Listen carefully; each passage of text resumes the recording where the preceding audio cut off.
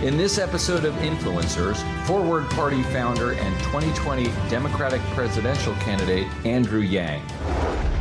Our current two-party system is not working. It's actually polarizing and pitting us against each other.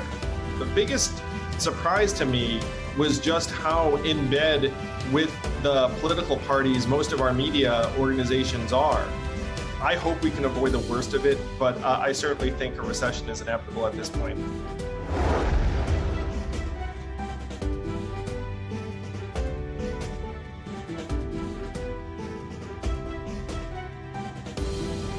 Hello, everyone, and welcome to Influencers. I'm Andy Serwer, and welcome to our guest, Andrew Yang, 2020 Democratic presidential candidate and author of Forward, Notes on the Future of Our Democracy, and also founder of the Forward Party, all of which we will talk about.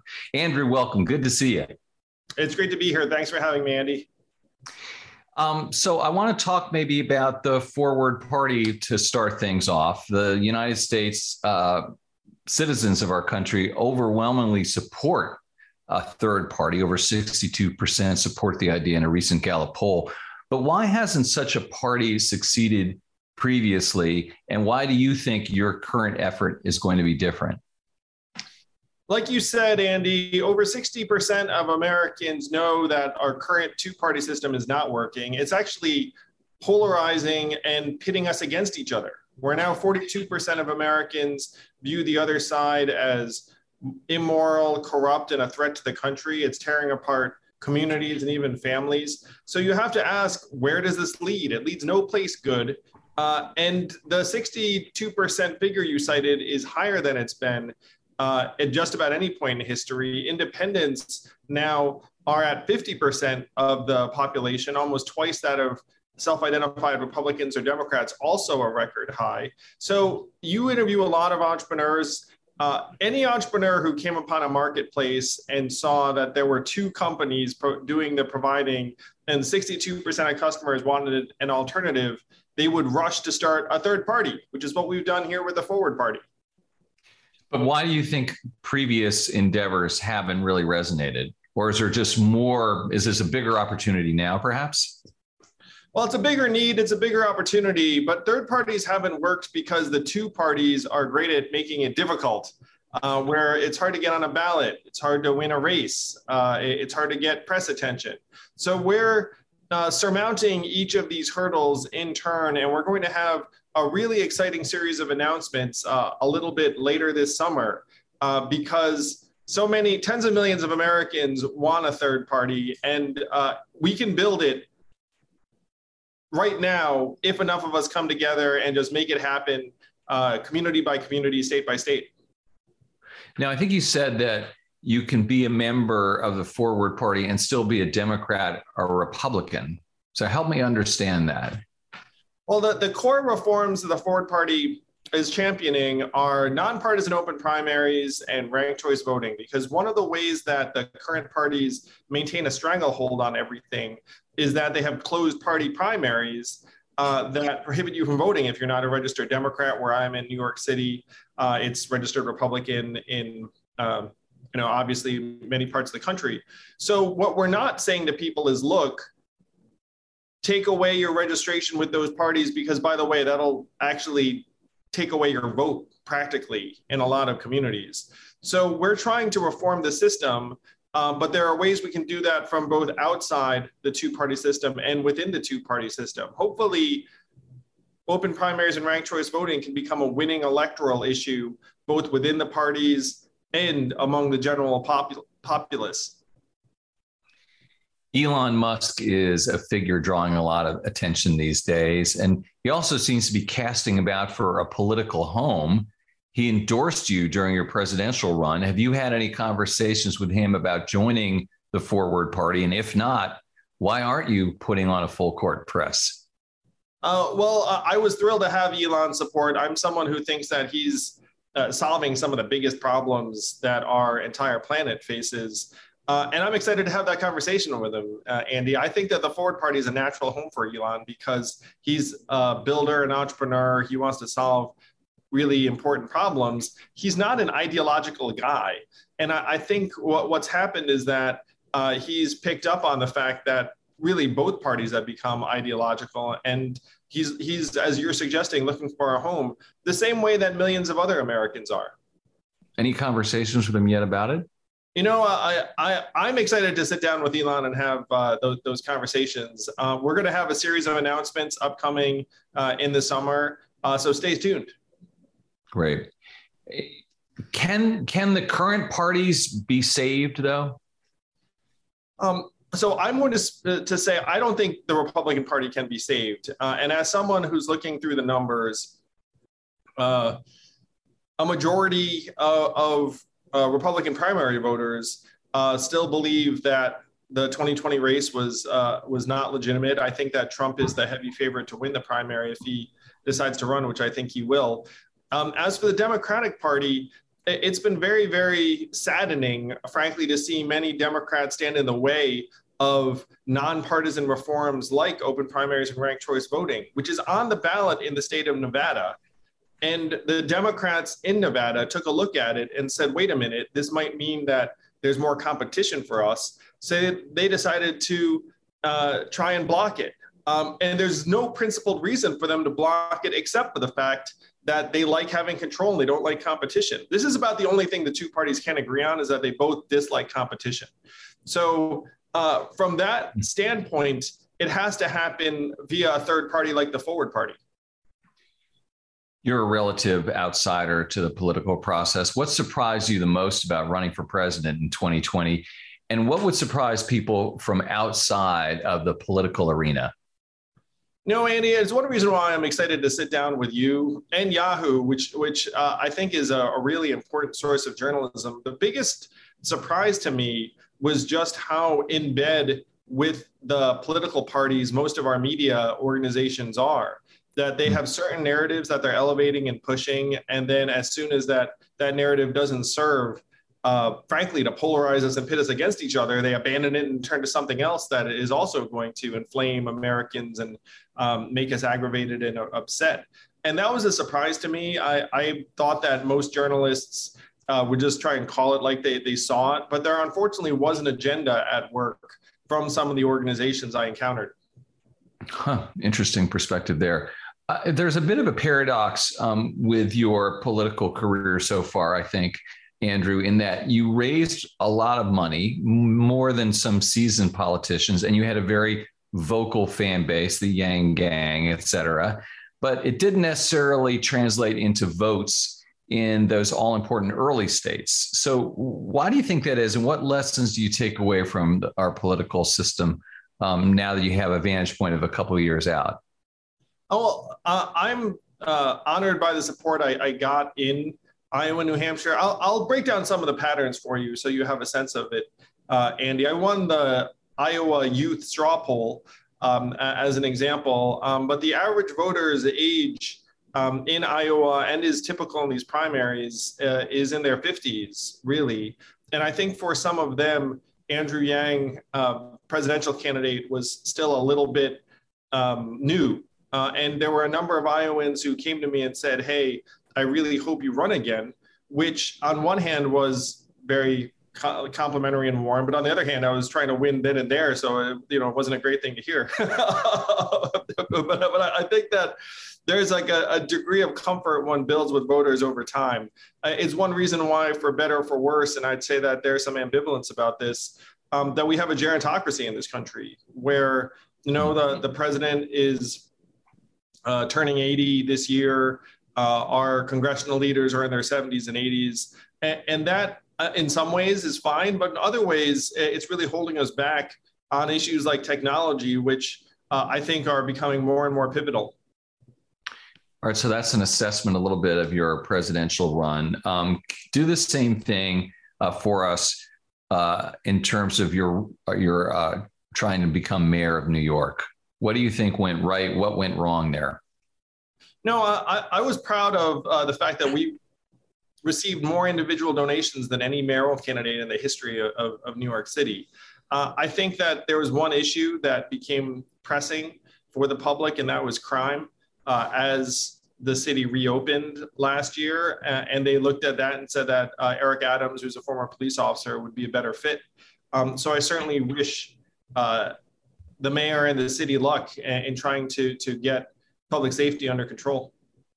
Yeah, what's your assessment of New York City today under Eric Adams? And a lot of businesses have moved out in recent years. Is the city rebounded as much as you hoped? Is it too early to assess, really? Well, given who you are in this venue, like one barometer that I use is commercial real estate occupancy in Midtown.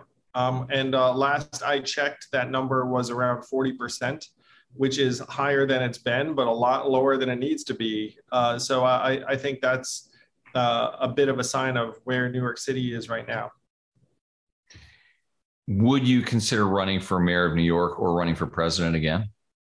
Well, my goal is to be as positively impactful as I can be, Andy. Certainly, I felt like I could do a lot of good as mayor or president. But right now, the most good I can do is championing the tens of millions of Americans who feel like political orphans or on the outside looking in and saying, we can build a new party, the Forward Party. It's not left or right, but forward, to solve this country's problems. It's not going to come from the two major parties. The fact is, this system doesn't actually reward performance or compromise. It rewards bomb throwing and staying in your corner and just blaming the other side. And oh, by the way, still winning re-election in 94% of cases. If you ran an organization and you had a 20% satisfaction level with performance, but then a re-election rate of 94%, you would say that's a crazy system. It's going to lead us to disaster. By the way, those numbers are real. You can look them up. So the most important thing I can do is try and make that system work for really hundreds of millions of fed up Americans who are wondering why it's not working right now. Right. And also maybe keeping your options open in the future. I'll infer that from that. Again, I'll do whatever I think is most helpful to the country. I think this airs sometime around the 4th of July. So happy Independence Day, everyone. Declare your independence from the two parties. I mean, that's the real independence we need. Gotcha. Let me ask you some questions about the economy, Andrew. Some people think we're on the verge of a recession or already in a recession. Do you agree? And how would the Forward Party approach the economy and inflation differently from Democrats or Republicans? We're in a really tough spot economically. You can put me in the camp that thinks that a recession will happen sometime in the next 6 quarters, certainly. And I hope that the recession is relatively mild. There are forces that are cutting in both directions. But the single biggest thing that's pressing on American consumers is inflation. It's going from frankly, industry to industry.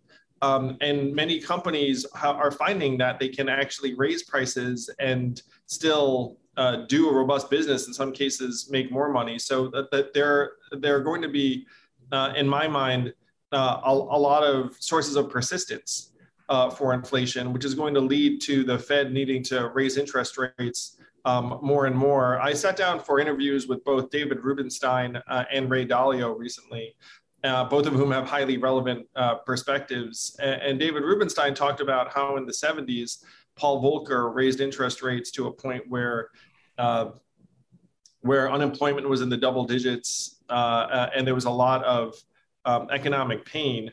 And David Rubenstein suggested that this situation is worse than that situation because our public indebtedness levels are much higher, and we've had low interest rates for so long that we've kind of maxed out our use of certain tools. So I think it's a very, very difficult spot. I hope we can avoid the worst of it, but I certainly think a recession is inevitable at this point. What about universal basic income? I mean, that's become one of your trademarks. I get that you don't think the stimulus checks contributed to inflation, something you've noted, but many people believe that it does. Does that make UBI harder in this environment now that everyone's second guessing all the stimulus checks from the pandemic? Well, and this is a source of frustration for me, Andy, because if you do the math, you find that the stimulus checks were a very, very small component of the trillions of dollars that we pumped into the economy. Most of that money, went into the financial system or the banks, or in some cases, large corporates. So it saddens me that people are blaming checks that were either spent or saved, months and months ago for some of the things that we're experiencing now. And the other aspect of this that makes me upset and agitated is that the enhanced child tax credit, which lifted millions of American children out of poverty, all of the data on that showed that the money was being spent on food and school supplies and fuel, and 140 economists plus, including Nobel Prize winners, said, hey, if there's anything we should do, it's continue the enhanced child tax credit. And of course, American politics being what they are, we discontinued it at the beginning of this year. And so we have to keep our eye on the ball. I mean, when something works, we should be doubling down on it, and not falling for these overly simplistic attributions, particularly at a point when we did pump $4-5 trillion into the economy, and 84% of that plus went into the financial system, large banks, to some extent, state and local governments. I mean, I'm not against all of the things that happened, but we made a series of choices, and we certainly prioritized institutions well above individuals and families. Going back to UBI, then, is that still front and center when it comes to your mindset and your thinking, Andrew? I personally think that poverty is something that we should have alleviated a long time ago, and I still think that we have the resources to be able to do that. Including tools like UBI. Including tools that put buying power into the hands of consumers. I mean, the trends I ran for president on, like the automation of jobs, I mean, those trends are just accelerating. One of the things that I think we need to be very mindful of is the labor force participation rate continues to hover around 62%, which is anomalously low relative to other developed countries. I spoke to folks in the EU recently. Their labor force participation rate is around 74%. Now think about that massive gulf of 12% of working age adults who are either in the workforce or not. In America, that translates to something like 30 million workers. And 30 million workers, many of whom are less educated men, being out of the workforce is actually driving a lot of the political and social ills. And this has nothing to do with stimulus checks or any of those things, because this trend started 22 years ago, where if you look it up, the labor force participation rate is essentially a straight line down from when the time we started automating away the manufacturing jobs. So again, you have to keep your eye on the data. Yeah, I mean, that has been a vexing problem that persists. I want to ask you about the tech sector. You've worked there. What is your take on the industry's troubles recently, and what does Washington need to do to fix it, or does it?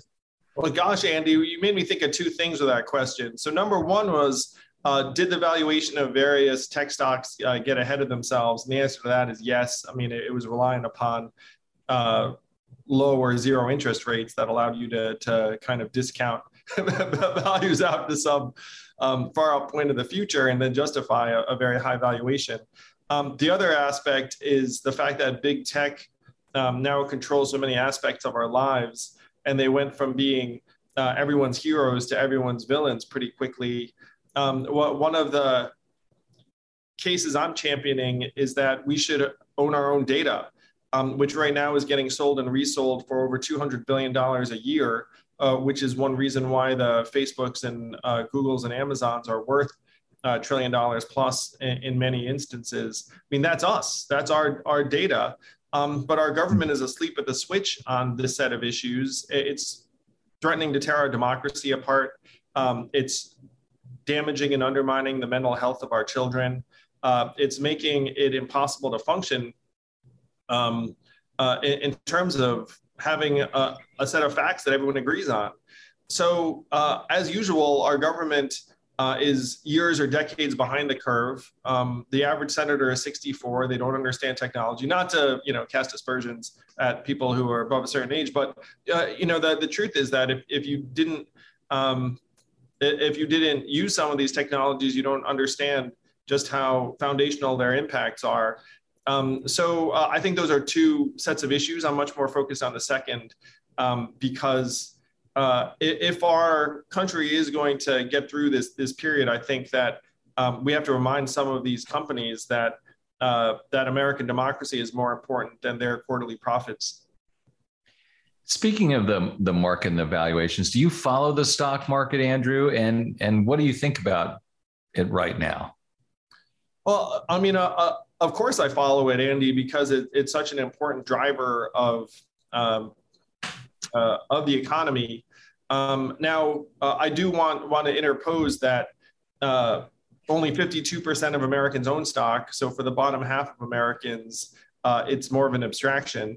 And a lot of the people who are watching this can't imagine that to be the case. But the top 20% of Americans own 92% of the stock market wealth. So really, when you're looking at stock valuations, you're tracking the fortunes of the top 20% of Americans. Now, a lot of that does affect people who aren't in that bracket very naturally, because they might run businesses that have customers that fall in that category.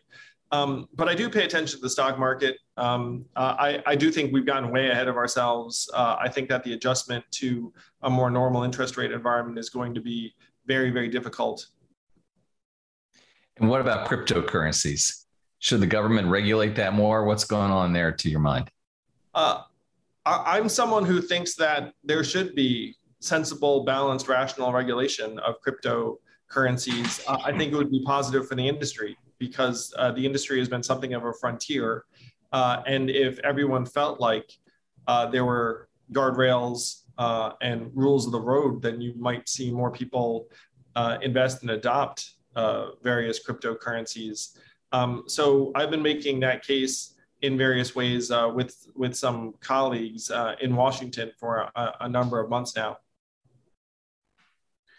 Shifting gears again, Andrew, you recently came out and slammed the Democrats after the Dobbs decision overturning Roe v. Wade, arguing they owed people an apology for being bad at their jobs. Why did you put it that way? And what does that accomplish when this has sort of been a top Republican priority for decades?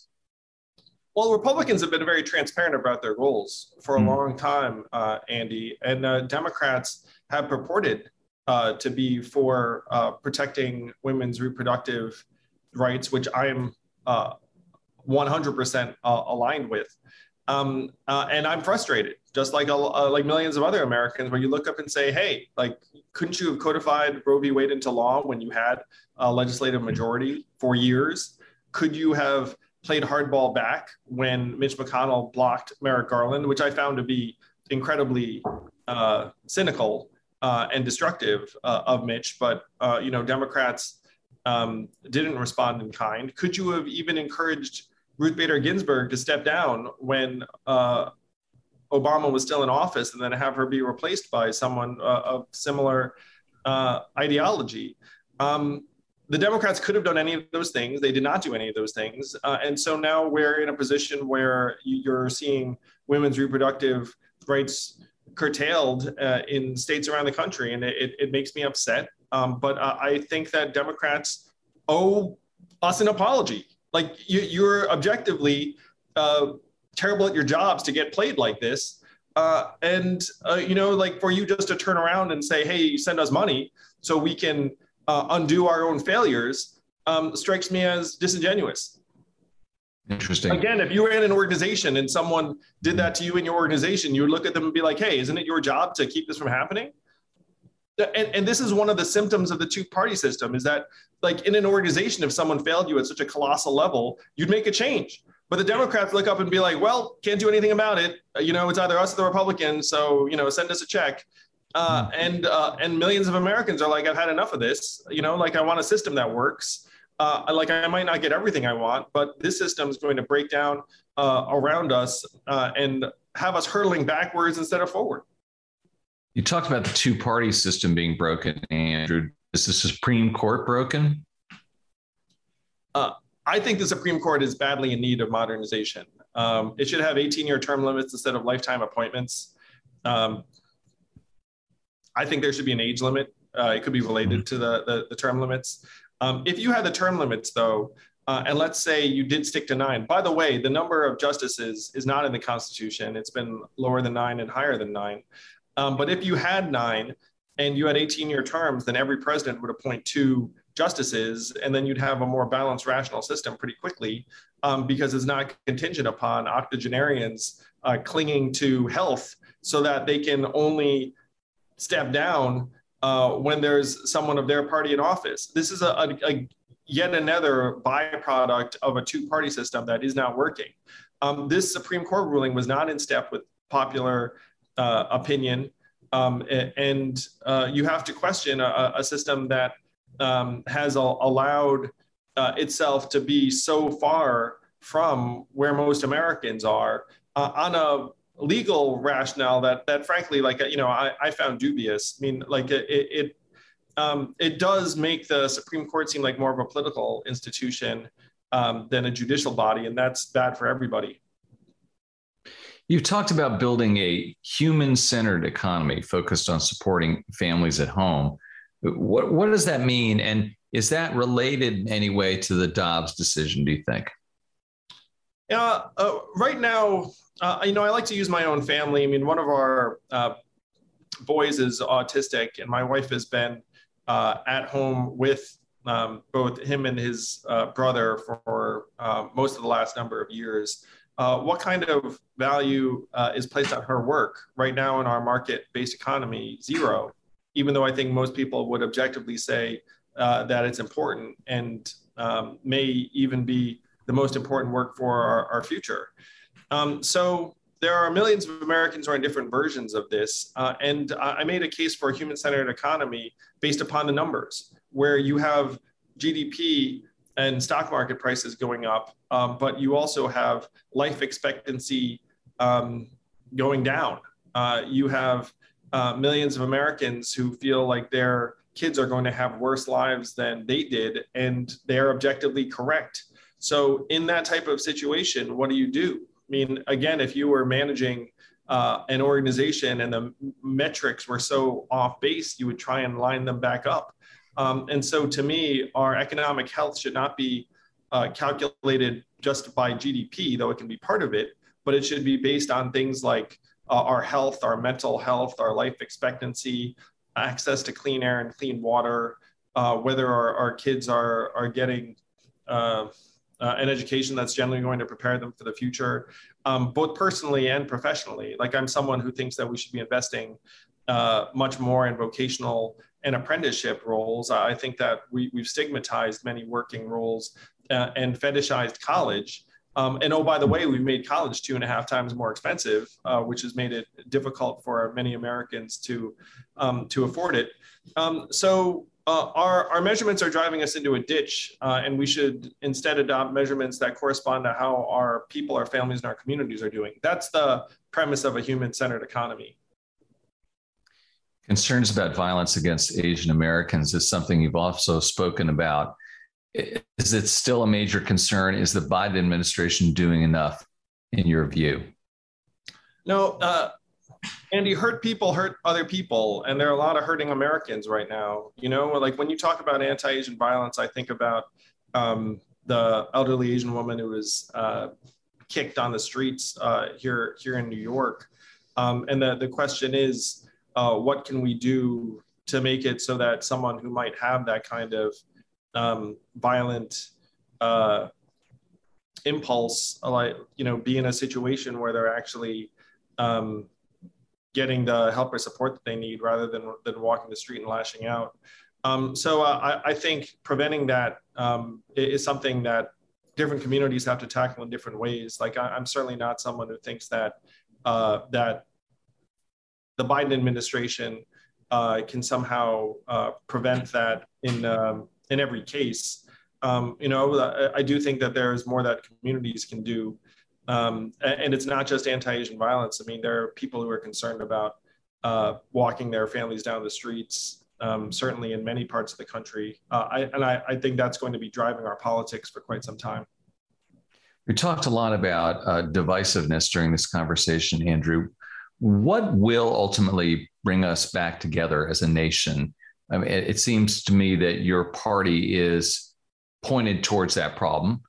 Are there other things that individuals can do as well, though? Well, so I like to talk and think about incentives. So right now, what are the political incentives for our leaders? It's not to come together and solve problems. It's to avoid getting primaried from within their party's base so that they can keep their job. And then you have media organizations that like to affirm our beliefs and separate us into tribalized camps that think we're right and you're wrong. And then you have social media pouring gasoline on the whole thing. So the question is whether over time we're going to move farther apart or come together. And I think most Americans would objectively say, hey, we're going to move further apart because that's what's been happening for years. The polarization is growing and growing. So you have to try and tackle each of these problems in turn. Number one, have a positive unifying third party that actually gets rewarded based upon whether good things happen for you and yours that most of us agree with, as opposed to, trying to set us against each other. And then you have media organizations, and I'm going to count Yahoo among them, that are trying to convey a sense of objective reality and not augmenting partisan narratives at every turn. And then you need to try and get social media to a point where there is one version of reality that people can come together and discuss. So these are very, very significant problems. They are solvable if enough of us come together, but it starts with having a positive third-party movement that Americans can see themselves in that frankly agrees to disagree. It's like you and I are having this conversation. I'm sure if we went down some list, like we'd find something we disagree on, but we can agree that this system's not working. That we'd like a system that actually rewards people based upon solving problems and compromising. And that's what most Americans want. The question is, why can't we have what we want? And the answer we're told is that, hey, you have this two-party system that, by the way, is totally fabricated. It's not in the Constitution. It's changed several times in our history and is actually overdue for a political alignment. So let's solve the problem. I mean, are we really as a people just going to stay on a boat that we know is heading towards a waterfall? Or are we going to look around and say, hey, let's build a motor, let's go on another path? We can do it. We've done it before. Final question, Andrew. This program is called Influencers, and I'm curious as how you see using your influence.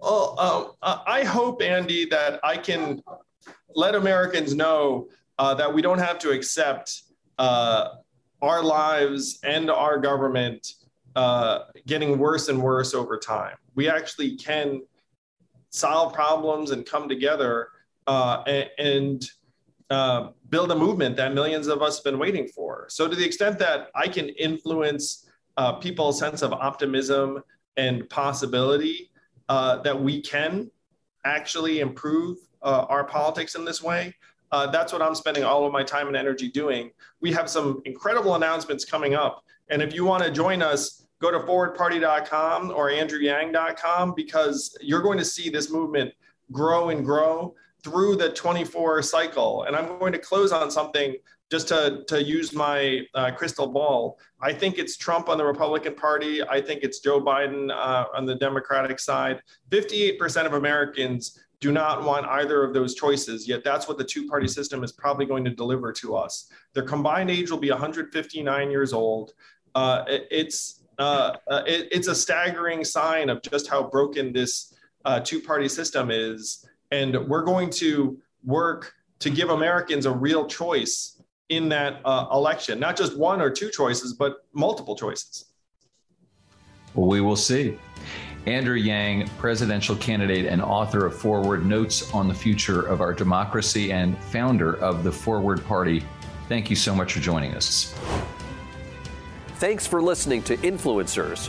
Don't forget to rate, review, and subscribe on Apple Podcasts or wherever you get your podcasts. And follow Yahoo Finance on Twitter @Yahoo Finance and @Sirwer.